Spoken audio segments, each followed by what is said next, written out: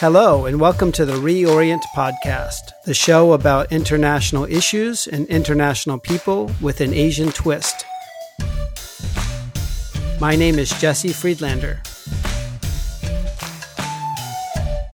Well, hello, everyone. Today, I'm very pleased to welcome a very interesting guest who is the creator and the host of the China History Podcast, one of, if not the top China history podcast in the world, Laszlo Montgomery.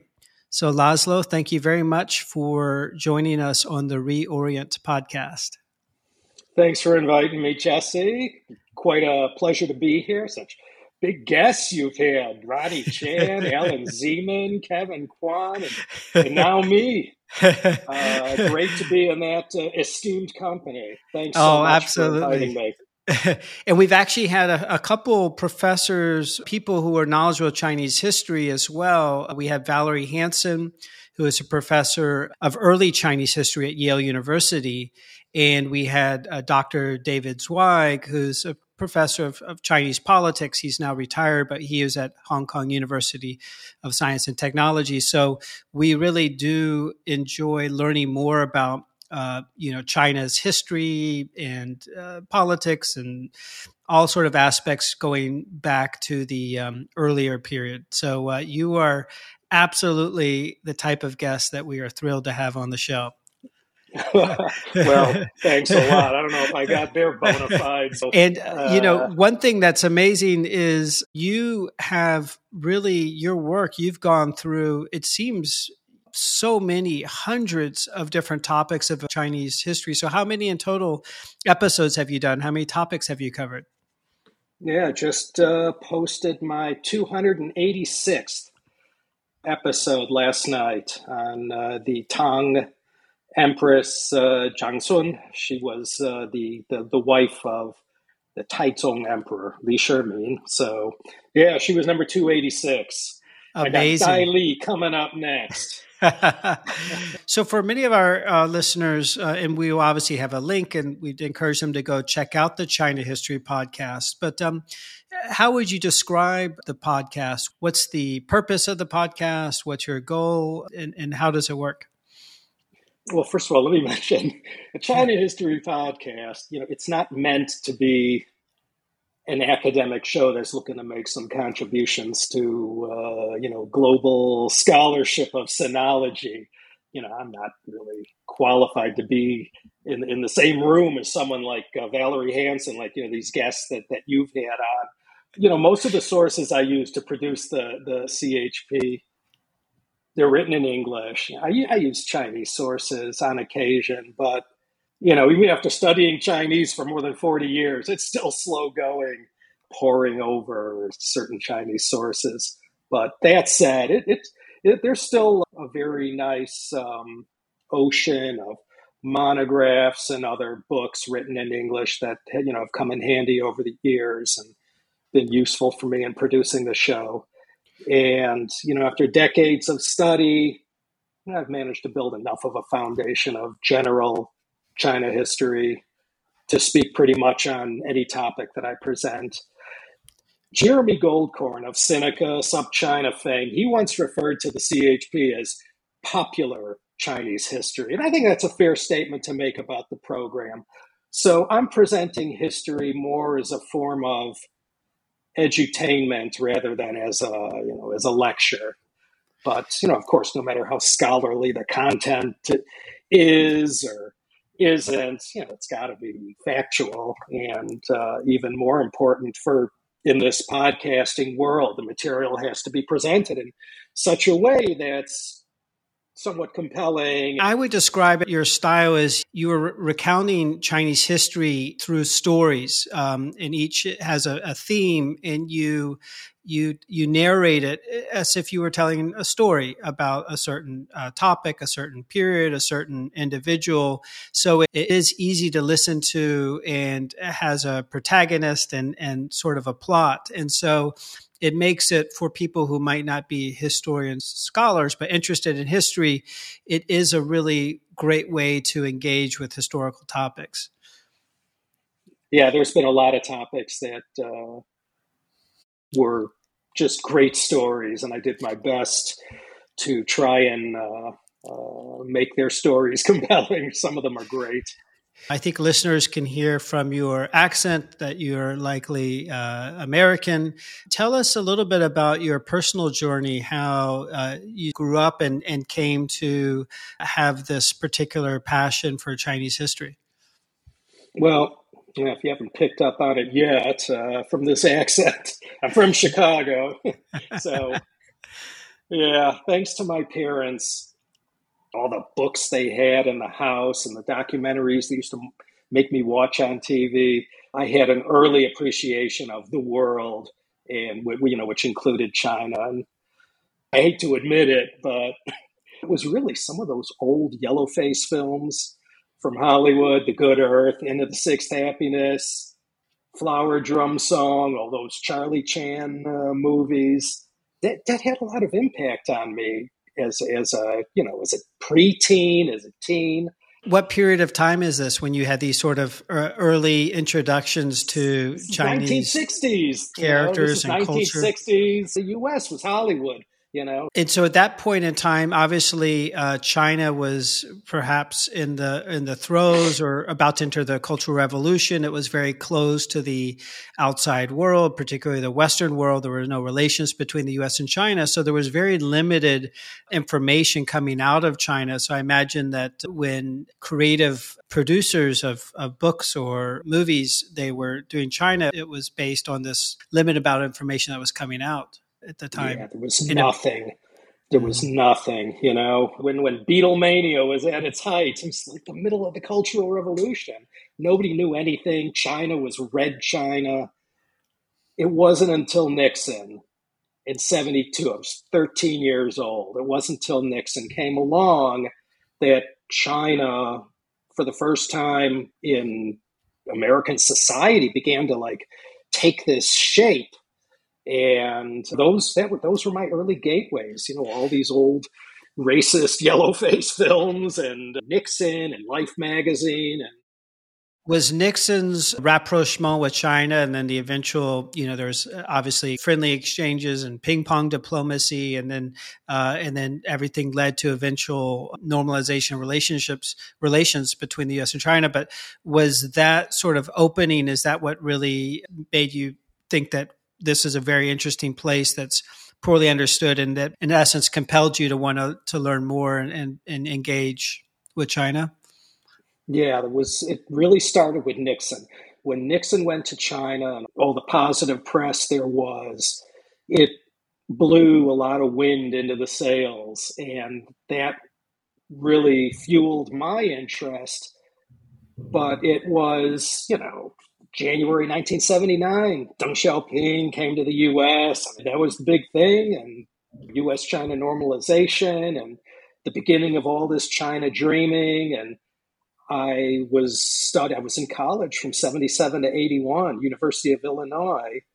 And that's when, right after Deng left, it went from all these years of nothing in the press, or relatively little, to all kinds of articles, documentaries, and people were going to China, and we were getting that first look. And so I started studying Chinese in 79 with all that excitement in the wind, and one day everything's going to be made in China, and Chinese education and business and cultural exchanges and tourism. It was people were giddy back then. Yeah, I'm quite jealous 1979. because I would have loved to have been able to experience the excitement and the anticipation in those early days of the normalization between the U.S. and China. So you started studying Chinese language in college, and when did you make your first trip to Asia or to China? 1980.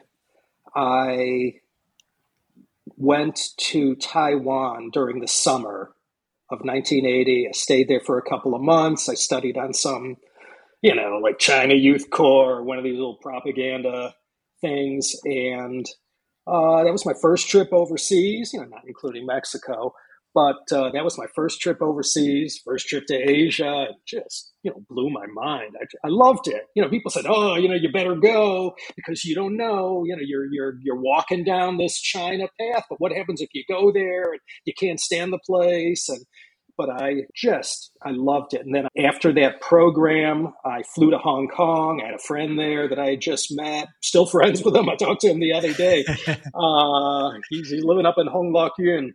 But anyway, he helped me, took me over to Peking Road, booked a tour at Zhonglu, got a China travel service and bought like a 2-week tour to China.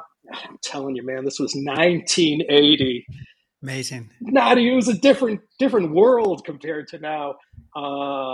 Went to Guangzhou, Beijing, Jinan, Qingdao, Shanghai. So what were your, 1980 China, what were a couple things that stick out or that you retained the most from that trip that most really wowed you or opened your eyes or surprised you? Well, 4 years out of the Cultural Revolution, everybody was still shell-shocked. But you've heard it before. Everyone's riding bicycles. They all dress the same. And we pull up in a tour bus, and in 10 seconds flat, there'd be like 300 people surrounding us, pairing in. I talked to people. They'd be holding with their children. Their children would like rub my arms, and they go, "Oh my God, look at this guy's got hairy arms." Just the curiosity, the intense curiosity and friendliness and welcome that I received. And well, first of all, I knew, I said, wow, this is the life for me. I really fell in love. I was love at first sight, and I knew, all right, I dig it. I'm going to try and I'll graduate next year, and I'll try and get a China career. I spoke enough where I was able to sort of leave the tour and just sort of wander on my own. And it'd be, in 2 seconds flat, I had Gong'an people following me. And, I met some people, and I'd have these one-on-one chats. And when the Gong'an people would get close, they'd say, "Oh, don't speak Chinese, speak English." Maybe if you could walk us quickly just through your career prior to starting the podcast, and then we'll focus on the podcast. So what did you do between your first visit to China in 1980 and launching the podcast, and a synopsis career-wise? Well, I graduated from college and I moved out to LA because I thought, well, Pacific Rim should be a slam dunk to get that China career going. But, 1980s, nothing like today. Today, you just pick up and go. You come to China, you start teaching English, and then you go find your way into a career. But in the 1980s, forget it.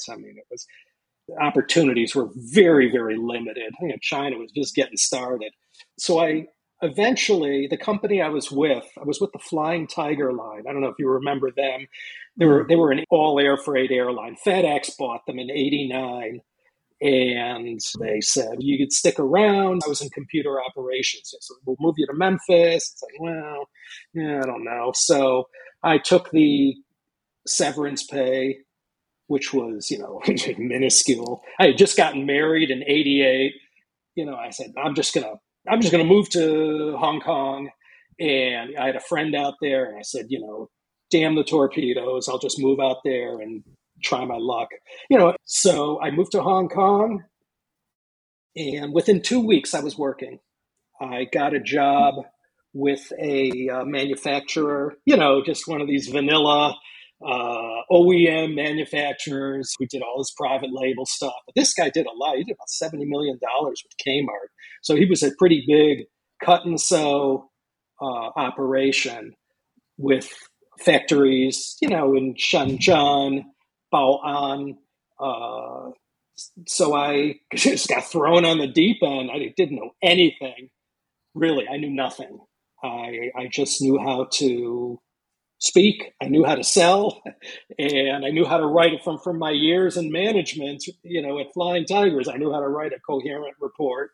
So I just started at the bottom and learned this business. And really, over the arc of my entire career, it's all been in manufacturing in China, consumer products, made in China, stuff that fills the shelves of Walmart and Michael's and Walgreens and Costco and all these guys. That was my world. $10.99 and under.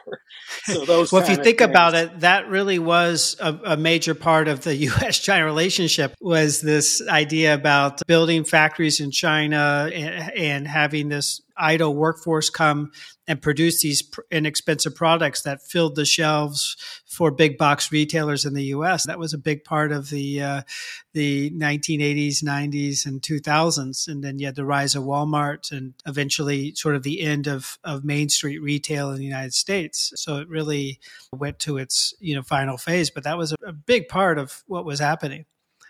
Yeah, that was, that was a big part. And that's the part that touched everybody in the country. Not everybody learned about China, but everybody engaged had something with made in China through their purchases at retail. So that was an interesting career. I worked for three guys over 35 something years. The two guys in Hong Kong, and then when I moved out to Hong Kong, I moved out in '89. Just a few months after June 4th, when everyone was telling me, forget it, U.S. and China, it's over. Don't, there's nothing here, it's over and done with. But that didn't last too long.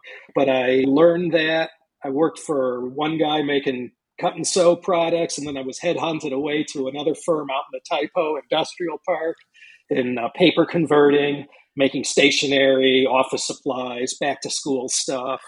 So I spent the whole 90s in Hong Kong, the whole Clinton presidency. When I moved back to the States, the impeachment trial was going on. But it was such a historic time living in Hong Kong. I got there, Lord Wilson was the governor, and then Patton. It was such an interesting time to be in Hong Kong. And, China was just starting to happen. Gaika Kaifeng, reform and opening up. It was just starting to unfold. And people there would talk about, whoa, where's this all going in terms of everything China has become. Back in the 90s, we used to say, that's what it's going to be one day. Sky's the limit. Right. And, in many ways, it was predictable what China was going to become. It was very clear. They had very big ambitions, but they proved that they could achieve many of them, particularly on the economic front. And you just looked at Singapore and said, extrapolate that up to 1 point something billion people. That's what's going to happen. And so how did you go from this career in the trading business, trading, sourcing, et cetera, into deciding you wanted to launch a podcast? Well, it sort of began in 2004, but it wasn't really something yet.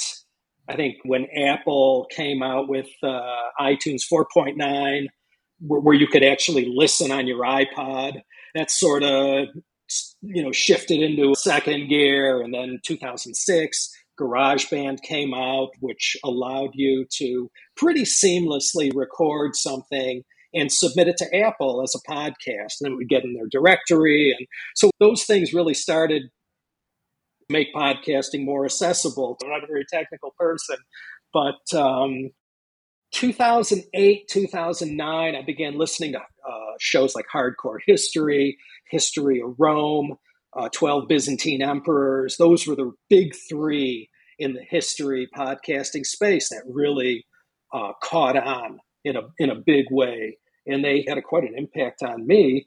And then there was another show called History According to Bob that inspired me to get into this racket. Bob was this folksy Midwestern educator, based in Kansas City. And he presented like world history, Western Civ, World War I, World War II. And I listened to it. I really liked it. And I liked that format. I'm thinking, God, I could certainly do the same thing with Chinese history. And there was nothing out yet. Nobody was doing anything about China. Thank you for listening. We hope you enjoyed this portion of the podcast. To access the entire podcast and more high-quality analysis on Asia, please visit our website, reorientpodcast.com. That's one word, all lower caps, reorientpodcast.com.